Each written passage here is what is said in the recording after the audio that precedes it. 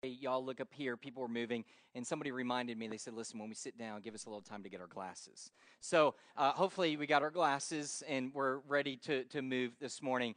2 Corinthians chapter 8, that's before us this morning, was written by the Apostle Paul, and in writing it, he was writing to the Corinthian church, encouraging them to be generous givers. And the reason for that is because there had been a problem, a difficulty that had arisen in Jerusalem with the Jewish believers who were there. Great poverty began to embrace Jerusalem and the Jerusalem believers. And so what had happened is understand that there were many reasons for the poverty. One of the reasons really was actually a good reason, believe it or not. It was because of the rapid expanse and growth of the church. You remember what happened on the day of Pentecost, right? When Jesus sends the Comforter, the Holy Spirit. That day, 3,000 men came to faith in Jesus Christ. That's 3,000, not including the women and children who came to faith as well. Shortly after that, we find that 5,000 people, that number grew to 5,000 men, plus women and children who came to faith in Jesus Christ. Now, that's a wonderful thing. But keep in mind that those that were coming to faith, many of them were not from Jerusalem. They had traveled to Jerusalem, in fact, to be able to really take part in the feast of the Passover. And so they still remained there during that time. And so what we find is that when they became believers in Jesus Christ, guess what? They didn't want to leave Jerusalem.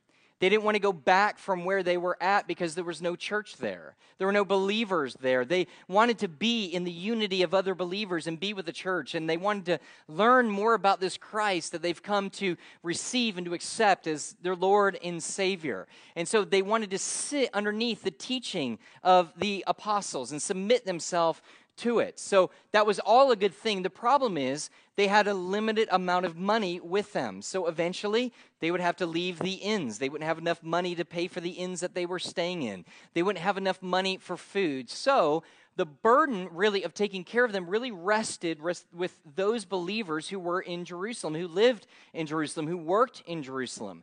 And the Bible says and describes something amazing in Acts chapter 2. The Bible says that they were doing a great job of taking care of those other believers. They were selling things that they had in order to be able to meet the needs of those believers who didn't have. And the Bible says they did it to the extent that there was no need among them.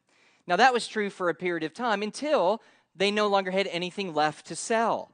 In fact, persecution began to grow in Jerusalem.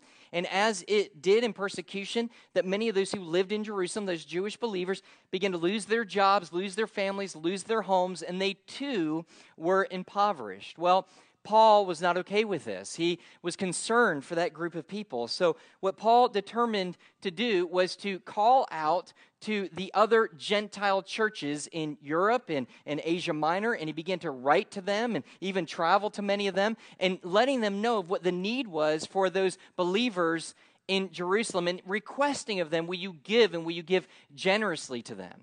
One of the churches that he wrote to was the church at Corinth.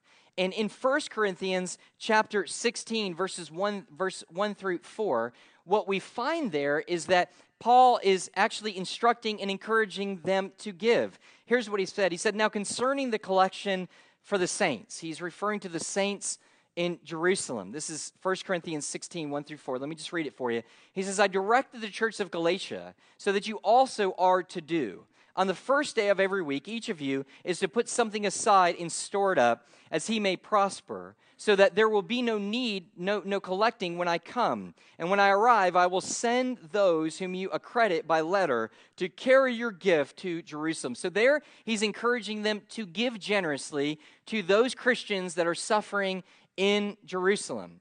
But what we find is that particular offering was never collected.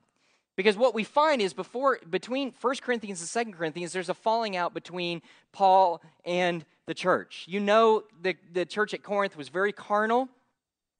We do not want to be like them, if you will. It's not the church that you really want to model yourself after. And there was a falling out, and they refused to follow the spiritual leadership and authority of Paul.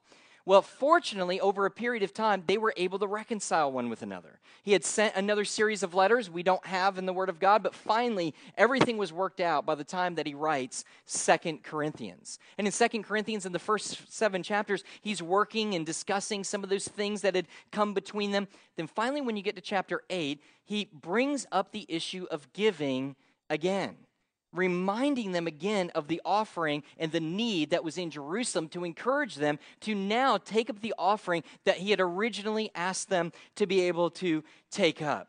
And so what he does here is he doesn't just ask them to give generously, he actually gives them a picture. He's not commanding them. He's not commanding them to do this. He's just requesting, will you be and will you give generously? It's a request on his part to them. And so what he says is he gives them an example, and the example that he gives them is the giving that took place by the churches in an area known as Macedonia. Now, here's what I want to say. If you've been here for the last month or so, we've been doing a series here on stewardship, and we've talked at length about what stewardship is all about.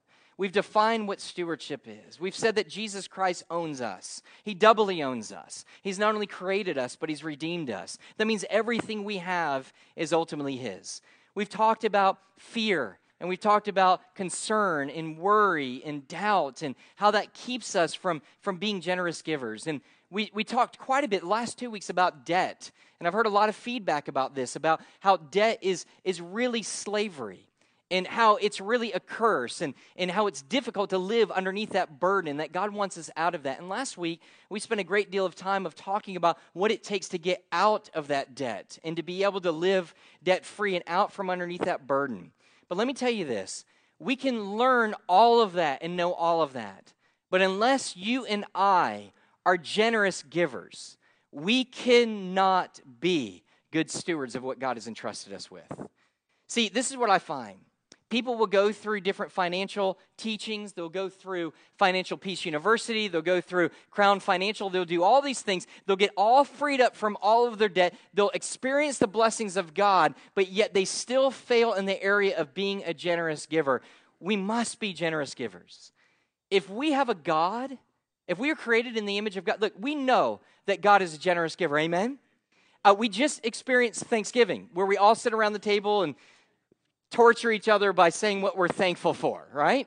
And we're about to be able to move forward to Christmas, where we see God giving the greatest gift of all, his son, Jesus Christ, and Christ giving of his life. It doesn't get any more generous than that. So if we are created in the image of God, and if we are now being transformed in the image and likeness of the person of Jesus Christ, then we too ought to be generous givers. And so the question, though, for us oftentimes is, what does that look like? We need a model of that. And so what we're going to do is I'm going to use the Macedonians as another picture of what it looks like to be generous givers and what it takes to be generous givers that God has called us to be.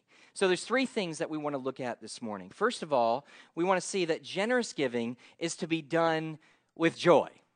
Now, I know immediately when I say that, people sit there and go, huh? What? How can giving and joy be within the same sentence? Well, let's look at that just for a minute. Notice in the beginning in verse 1, Paul writes, we want you to know, brothers, about the grace of God that has been given among the churches of Macedonia. Now, let me just catch something real quick so you get the feel of the letter. See how he uses the word brothers? When you study the book of 1st and 2nd Corinthians, you know that things are kind of tense between Paul and the Corinthians. Whenever he uses the word brothers, it means that he's about to introduce a sensitive subject. And isn't it just, interesting that when he's about to talk about money and giving, he introduces it again with brothers. In other words, hey, here's a sensitive subject. Let's walk through this together as a family. And so he says to them, he says, brethren, he wants to what? He wants you to know. He wanted to make known something, which means that he's bringing something to their attention that they didn't previously know. And what is it that he wants them to know? He wants them to know the grace of God that had been given among the churches of Macedonia. Now look at that phrase, that grace of God. When we first think of that or hear of that phrase, the grace of God, what do we immediately think of? We think of God's grace towards us sinners.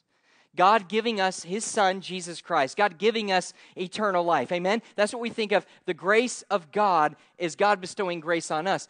But here, when he uses the grace of God, in context, he's not referring God's giving to us, but he's referring to the church of Macedonia giving to someone else. The grace of God, extending the grace of God, one group of believers to another group of believers. And what he's talking about specifically is he's talking about the offering that they had collected, this is the Macedonian church, for the Corinthian church. Now, this Macedonian churches, what they were is they were located in the northern part of Greece and made up primarily of three countries, Philippi, Thessalonica, and Berea. And he says, you demonstrated the grace of God. They demonstrated the grace of God when they gave their gift. So it was, when you and I give, what we're doing is we are extending the grace of God. They were extending and passing along the grace of God to other people. That's what giving is. But he shows not only what they were doing, but why they did it. Because they gave and they extended out the grace of God in giving and financial giving, because they had, listen to this, they had received the grace of God. They had received God's grace, and so therefore what they did, they took that grace and now they learned to bend it outwards to be able to give it to other people. Well, what did they receive? We'll find out in a minute that the Macedonians were not rich people at all, so they didn't receive great material blessings, but what they did receive is great spiritual blessings from God. And so at that point, they took the blessings from God and they bent it outwards to another group of people who were suffering and showed grace to those people. Those Jerusalem people had never done anything for the Macedonians, but they took the grace that God had received and they bent it out to other people. Literally, they are following what the Word of God says when it says, freely you have received, now freely give. They have received greatly and bountifully from God, and now they're just taking in that same grace that God had given them, and he's bestowing it upon people. So that's what they did. That's why they did it. Now let me show you how they did it. The Bible says here, in the next part, he says in verse 2, for in the severe test of affliction, we're going to get to all that in a minute, he says, their abundance of joy and their extreme poverty have overflow in the wealth of generosity on their part. They gave out of joy, and not just joy, an abundance of joy. So they didn't do this under compulsion. They didn't do this in giving out of guilt. They didn't do it because they felt like they were being reprimanded, that, this is just something we have to do if we're going to be good believers. No, they found great joy in their giving and their act of giving to this other particular church. Now, so much so that if you look down just a little bit in verse 4, notice what the scriptures say. It says that they were begging us earnestly for the favor of taking part in the relief of the saints. Now listen, this is extraordinary. In all the years of ministry, I've never had somebody come up to me and go, please let me give. Please, I want to give. Never had that. Let me tell you what I had kind of in the last week. Had some text, emails, phone calls, face-to-face, where when we talked about eliminating the debt for the church and the building debt, we had people go, brother, man, that's a no-brainer. That's right on. That's biblical. Let's pay that thing off. Let's join together. But you know what I did not have is people begging. I didn't have anybody go, man, please, whatever you do, whatever the vote is, I don't care if there's any no's. Let's just do it. Let's just pay it off. Can we just pay that thing off? You know what else I've never seen? I've never seen, after the passing of the plates on Sunday morning, anybody ever stand up and go, pass it around again, brother. Pass it around again. And everybody else, hey, man, just one more time. Just pass it again. It just usually hasn't happened. In fact, for many people, it's sad that they just don't experience any joy in their giving. They do give out of guilt. They do give out of compulsion. In fact, sometimes it's very painful for them. They know it's the right thing to do, so they do it, but it's painful. It's almost like them dropping their kids off for the first time to daycare.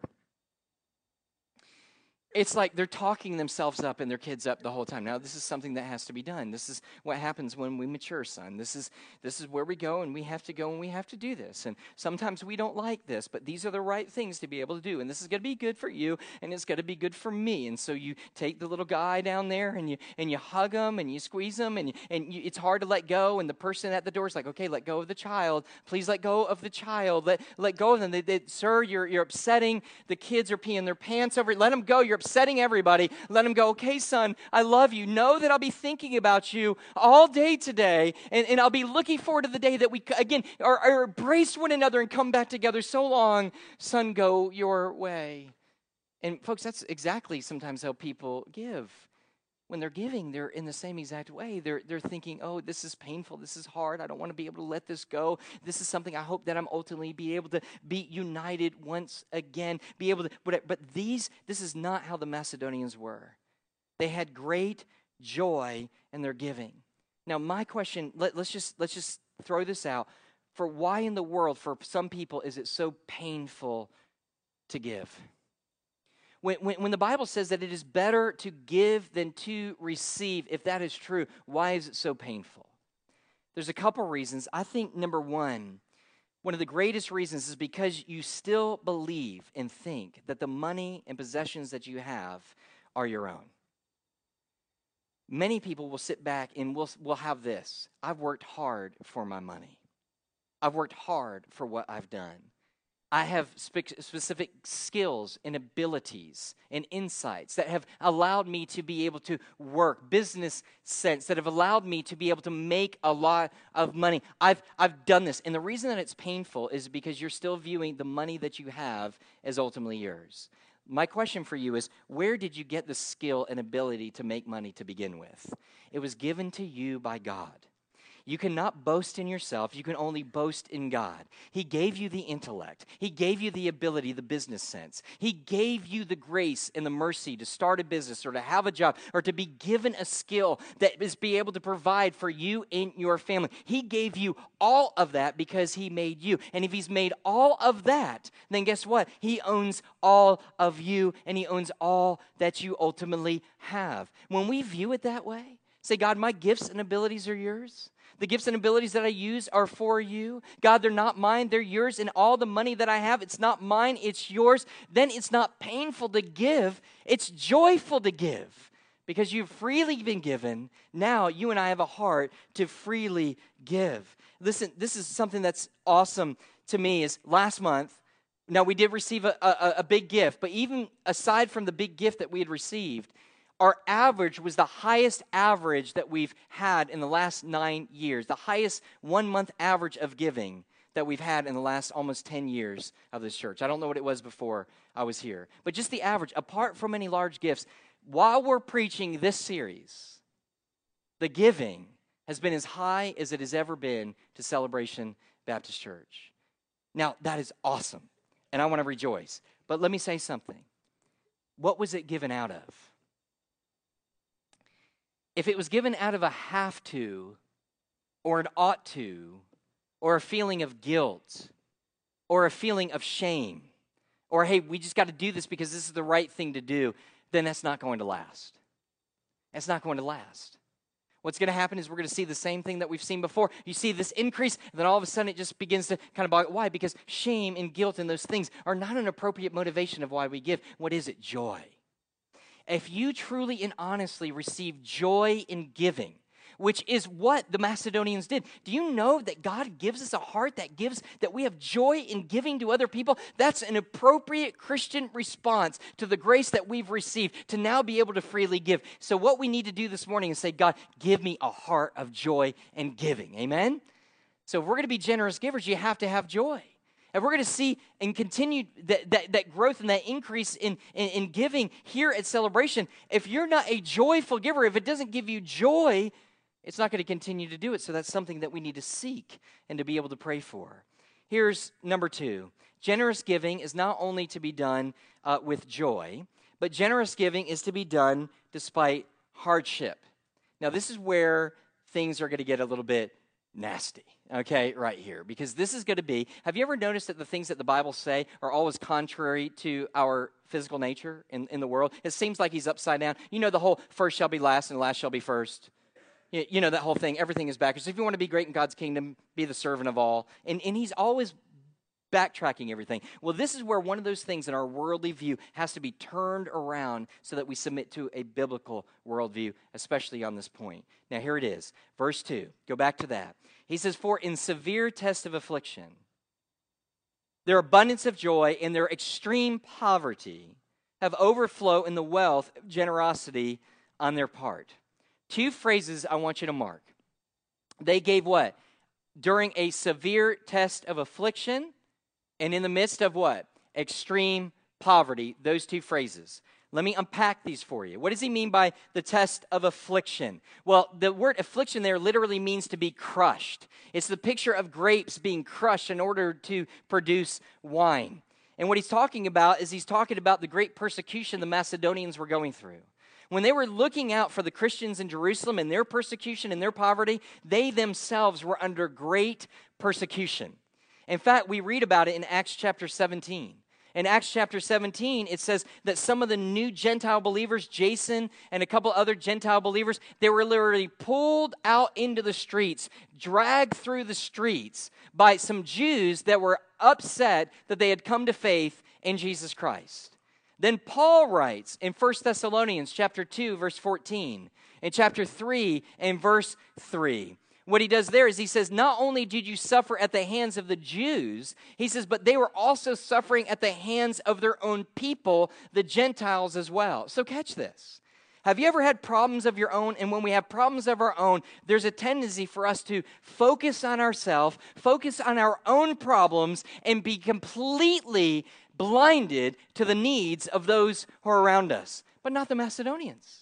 It would be easy to be able to say to the Macedonians, guys, you've got your own problems. Paul would say, you've got your own problems. Don't worry about anybody else. Just focus on getting yourself straight. You're being persecuted. But that's not what happens. The Macedonians sit there and they are suffering greatly under great physical persecution. And yet they're sitting there thinking about those who are suffering halfway around the world. Now, that's what they're facing, persecution. But they're also facing great poverty. Notice the next phrase, extreme poverty, he calls it here in the Word of God. And what it means is rock bottom destitution. Now, I need to make sure that we understand this. Poverty in America, please, by the grace of God, please understand there is a difference between how our government defines poverty here and what we mean in the Word of God as extreme poverty. I read a statistic the other day that 87% of those who the government considers impoverished have microwave ovens, satellite television, and air conditioning and heating, central heat and air in their home. 87% of those that the government says is impoverished. That's not the kind of poverty that we're talking about. Are you with me? We are talking about, and I understand that there are some cases, guys. Here, we want to meet those. We're trying to meet those. I'm not saying, but I'm just talking about poverty, no home, insufficient clothing to be able to save them from exposure, children dying because it was too cold or too hot or whatever it was, not being able to have enough clean drinking water, not being able to have enough food even to be able to sustain their life. That's the kind of place that we're finding the Macedonians in. That's where they ultimately are. They are greatly impoverished. But yet at the same exact time, the people that they were giving to were greatly impoverished. Now, here's how my mind works. My mind works again, and I'm not trying to beat a dead horse, but I'm just trying to sit there and say, and I've even done this. In my mind, I'm sitting there and going, and you would sit there and say, let's not call the Macedonians. They've got problems of their own. They don't need to be giving to anybody else. Have you ever done that? I've done that. And this lesson and this message and this study has completely had to turn my worldview to what God's lenses were. There are times when people, even at the church, they'd say like, hey man, well, let's go ahead and give that. And I'd say, don't worry about giving to that. But you've got a lot of financial problems. You've got a lot of financial difficulties. Don't being able to give. Do you understand that mindset seems to be just the opposite of what the scriptures teach time and time again? In fact, this is what we ultimately see in the Word of God. This is how they gave. He says, for they gave according to their means. Let me explain this. Verse 3, for they gave according to their means. You can only give what you have. Does that make sense? I want some of you to be able to understand that, because some of you have a gift of giving and you want to give it all, and that's okay. If God tells you to give it all, that's great. But for some of you, it's never enough. We just want to give more. And I praise God for people like that. But you need to understand the grace of God. You can only give what you have. That's it. You can only give what you have. And he says they gave according to their means. But notice this. He says, and as I can testify and beyond their means of their own accord. He goes, nobody manipulated them. Nobody wanted them. Nobody forced them or guilt-tripped them to try to be able to give. They just gave out of their own means and beyond their own means. In other words, what I think Paul is saying is, it would have been okay for us not to expect them to give anything. But the truth of the matter is, not only did they give, but they gave to an extent that none of us could ultimately believe it. We were shocked at their generosity, of what these impoverished people were ultimately giving. It blew us away, is what Paul is saying. But understand something. If we were to look at the amount that they were sending, Paul may not have been impressed. Listen, generous giving is not defined by the cost of the gift. Your giving is not defined by the cost of the gift. Get this in your mind if you don't get anything else. Generous giving is not marked by the cost of the gift. How much is that gift? How valuable is that gift? It is marked by the cost for the giver. How much did it cost the giver to be able to give? It may be a small amount, but it may come to a great cost to that giver. That's generous giving. Whether you have a lot or whether you have a little. That's the key there. Where do we see that played out in Scripture? One of the clearest places that we see it in Scripture is with Jesus and the woman who had the widow with the 2 mites, right? You know this story. If you don't, let me kind of play it out for you. Jesus is sitting over in the temple, and they have coffers, 6 coffers there, big, huge coffers, the big kind of vases type, vats type thing. And what people are doing is they're jars. How's that? All right, you're still looking like you're confused, all right? So like these big type jars, containers, all right? And so what happens is people are bringing their offering, all right? So they're bringing in their tithes and their offering. And so all these rich people are coming in, and Jesus is watching this. And this is an amazing thing to me. Look, I don't know who gives here. I don't know what they give. I don't know when they give. I don't know any of that. I don't want to know, all right? I don't want to know. I don't want to know. Now, we do ask our financial secretary to look at people's giving when they're in particular places of service. If they're going to be an elder in our church or in our finance team, we need to know that they're being faithful in their giving, or else how can they lead? Does that make sense? But that doesn't mean that I know. I never look. We just ask, does it look like they are faithfully giving? Yes or no. That's it. I don't know. So if you think I know I don't know. Here's the thing is, but Jesus knows, right? And so Jesus doesn't have any problem with this. So Jesus is sitting there, and he positions himself in a place where everybody's walking by giving. I mean, this is completely politically incorrect, right? I mean, it should be complete solidarity. Nobody should know anything. Jesus is watching, and as these rich people are bringing like just a trunk load of goods and gold and silver and all these things, and they are dumping it into these huge vats, jars, containers, all right? And they're putting them in these things, and you're just hearing it echo through the temple. Clang! Ooh, that was a good one. That was a good one. Did you hear that? Dude, that guy gave a bunch. Clang! And everybody is oohing and ahhing, and Jesus is sitting there just still, really just not very impressed at all. Then comes a widow. And all of a sudden, for whatever reason, it sparks Jesus' attention. And all of a sudden, she comes, and she has these 2 mites, which is, in our day, just basically a fraction of a penny's worth in even our today's value. And she takes the 2 mites, and she comes, and she puts it over, and she throws it into the container, all right? And she drops them in, and nothing. You don't hear anything. The people aren't impressed. Nobody's impressed except for one person, the King of Kings and the Lord of Lords, Jesus Christ. He sits there and says, I tell you, this woman has given more than all the rest. They gave out of their abundance, but she gave out of her need and her poverty. She gave out of her destitution. So what we're saying is, let's make very clear, when we're talking about being generous givers, we're not talking the fact that maybe you're a person who makes minimum wage. You don't have a great deal of money. We're not talking about huge, giant gifts. What we're talking about is the extent and the cost of each believer. That's what God is referring to when we talk about generous giving. And you know what's amazing to me? Neither Paul nor Jesus, neither one of them jumped up either to the Macedonians or to this woman and said, stop, don't do it. Stop, don't do it. You've got your own problems. You've got your own difficulties. You've got your own hardships. They didn't do it. They didn't condemn them. What did they do? They commended them.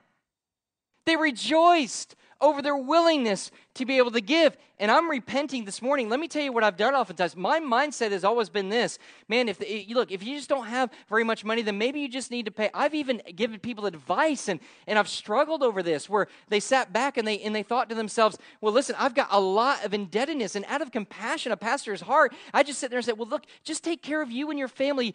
Don't worry about anything else. Just worry about that. And I'm sitting there going, and you read the scriptures, and you're like, but that's not the heart of a believer. What he's saying is, with the Macedonians, even in the heart of great destitution, the believer's heart can't help but to give. It might be so small, it might be so unimpressive, but it's generous giving is what God has ultimately called us to do. Third thing, generous giving, we saw first, is this. Generous giving is to be done with joy. Generous giving is to be done despite hardship. And third, and finally, generous giving is to be done as an increasing act of worship. Now notice verses 5 and 7. Verse 5, Paul writes, and this, not as we expected, but they gave themselves first to the Lord and then by the will of God to us. So he's revealing to us why these people were able to give so sacrificially and so generously. They were able to give. Here's the key. You'll never able to be a generous giver unless you first give your whole life to Christ. Okay? Your whole life, not bits and parts. Listen, for years, there was a false teaching that went around that said something like this. Listen, you can ask Jesus as your Savior, but later down in life, at another point of your life, you'll finally make him Lord. So we can receive eternal life, but yet we don't fully submit to Jesus Christ in salvation. So you can be saved, but later sometime in life, then you ask him to be your Lord of your life. You allow him to be Lord of your life. And then at that particular point, that's good. That's where God ultimately wants us to be. But you could be saved without allowing him to be Lord over all of your life. That's not the biblical definition of salvation. When you come and you submit to God in salvation in faith, you give your whole self to him.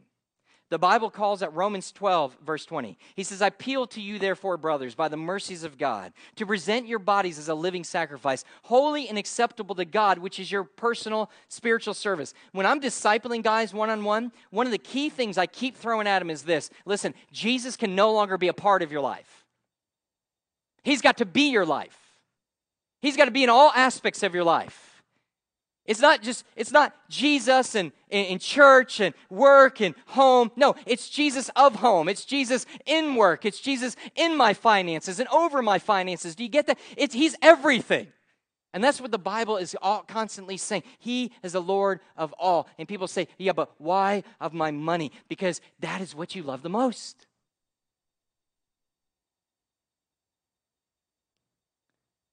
And God wants us to be this generous giver. So understand, he gives himself. So he's telling the Corinthians, he says, guys, the way to be a generous giver is for you to give yourself fully and completely to God, just like the Macedonians did. Look, the Macedonians didn't have a problem with giving. Why? Because they sat there and said, I've given all I am to God. It's not hard for me to give my money to God if all is his.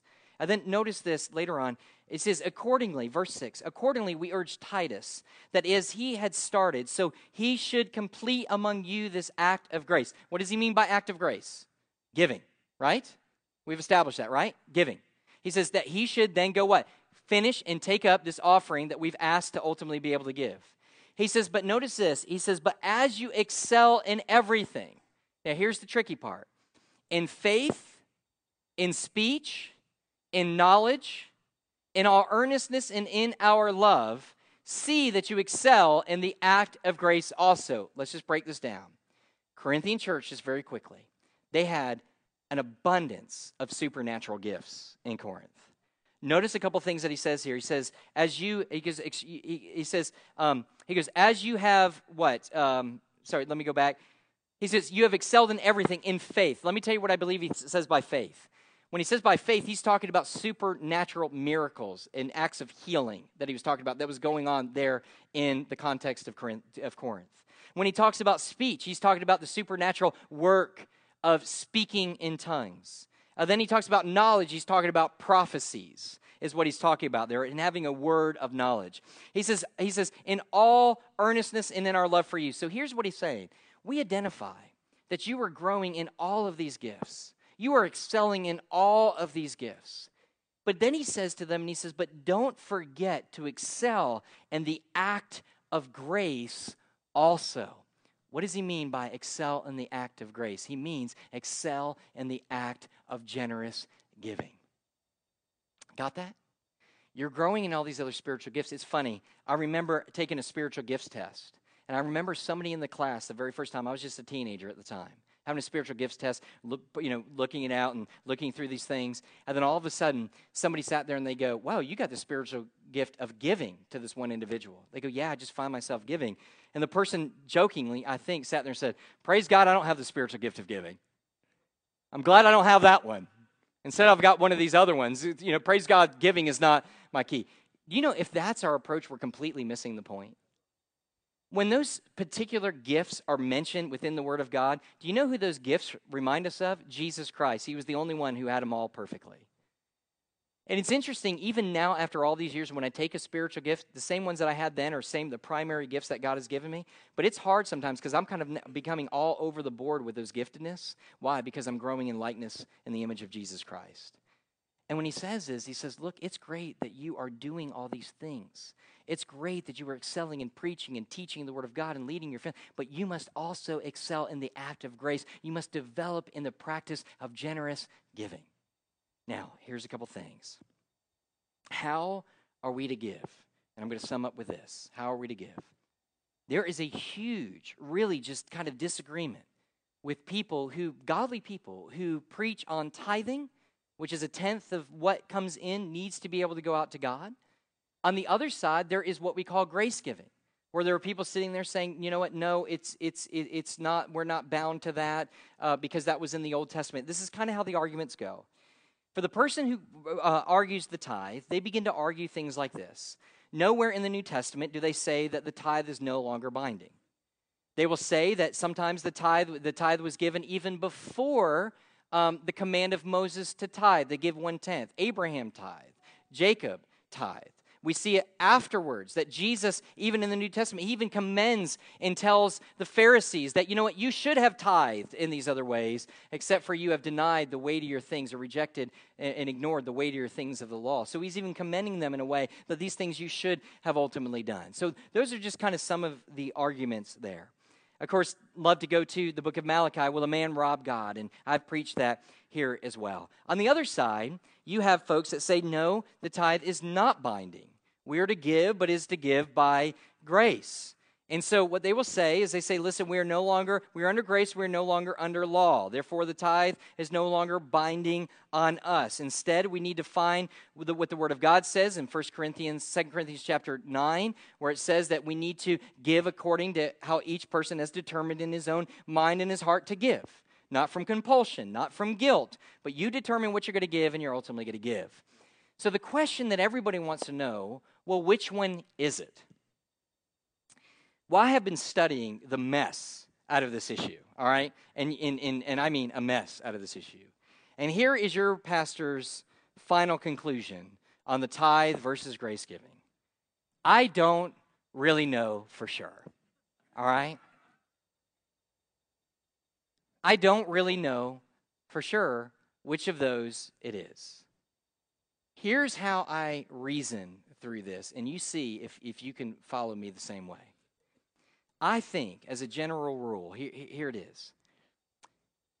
In summation, if the poorest Israelite was required by God, and I mean poverty as in their state of poverty, not the poverty in our society, was to, even with as little as they had, was required by God in his law to give 10% of what they had for the advancement of God's purposes, while under law, without seeing the fulfillment of the promises of the coming Savior, and without the power of the indwelling presence of the Holy Spirit, then how much more should we under grace, living in the richest country in the world throughout human history, having experienced the fulfillment of the promises of God, and with the indwelling power of the Spirit, how much then more should you and I give generously?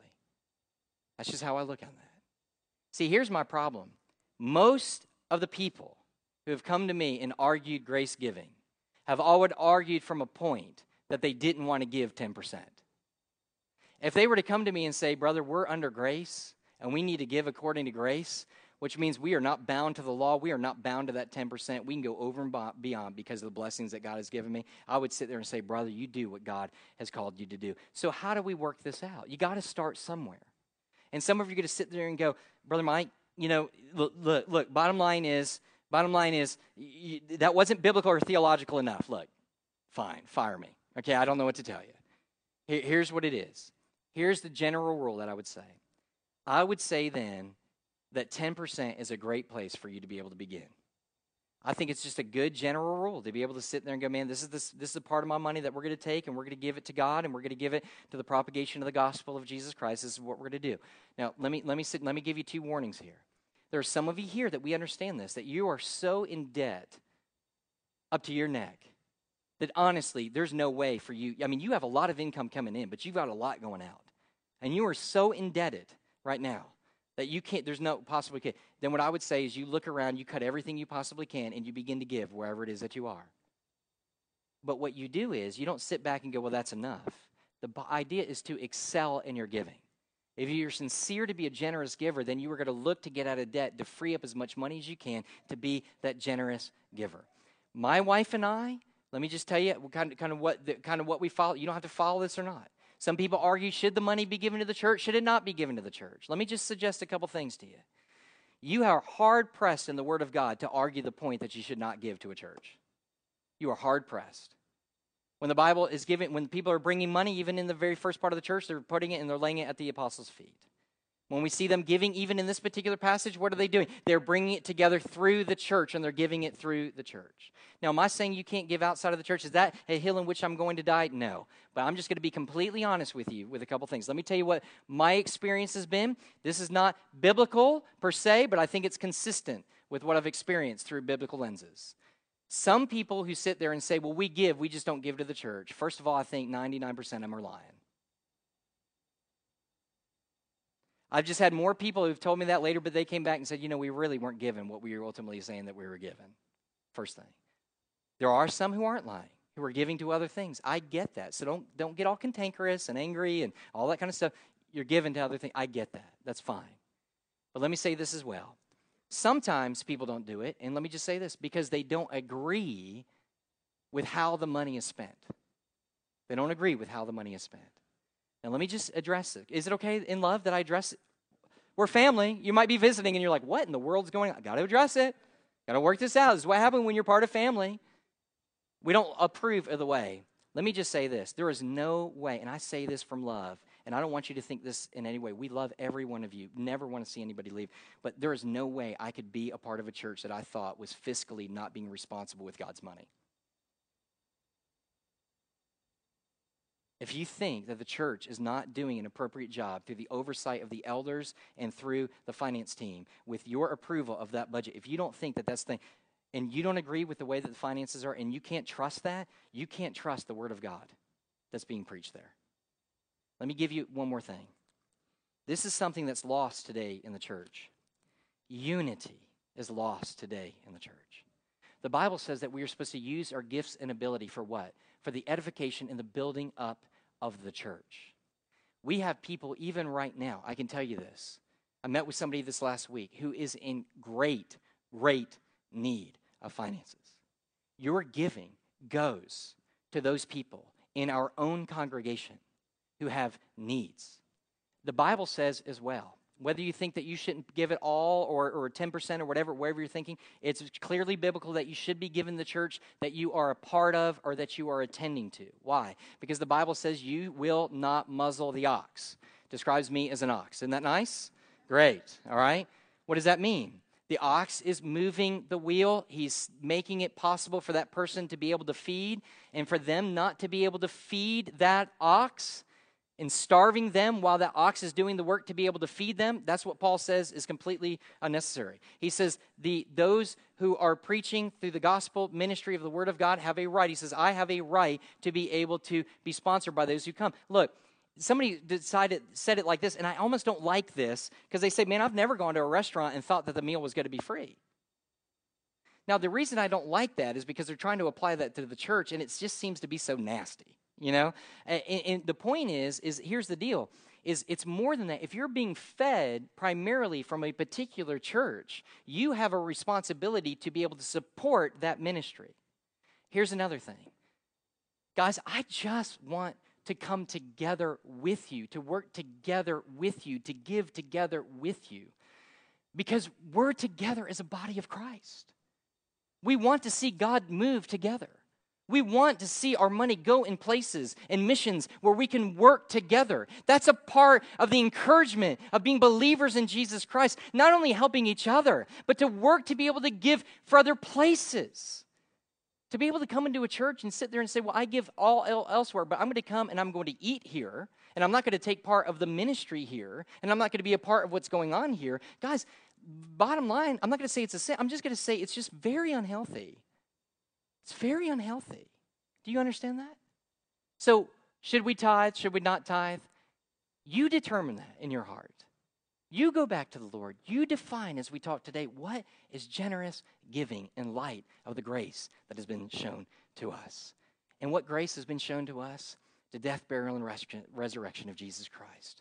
Maybe you're here today. Maybe you've heard this a million times. Maybe it's the very first time. But I want to let you know that you are undeserving of God's grace and his mercy.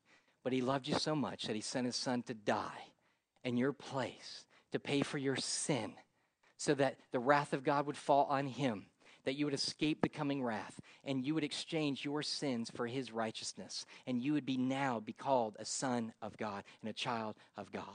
If you will repent from your sin and you will place your faith in Jesus Christ. You get that? Is that a reality in your heart? It was for the Macedonians. Eventually, and this is great, it will be for the Corinthians. And I pray that it will be for the heart of our people. Let's pray. Jesus, we come to you. We love you. We thank you. God, I pray that everything that was said was done by grace. Was said in grace, was said in mercy, because that is my heart of hearts. God, a loving heart. God, let us be givers with joy. God, let us, please, dear Jesus, be givers that God, no matter what our circumstances, we are graciously giving. And God, may we grow and excel in generous giving, all because of what you've done for us. In Jesus' name we pray. Amen. I'm going to ask you to stand, and will you respond to the preaching of God's word? I'll be down here, love to pray with you or for you, whatever it is. It may have nothing to do with this series.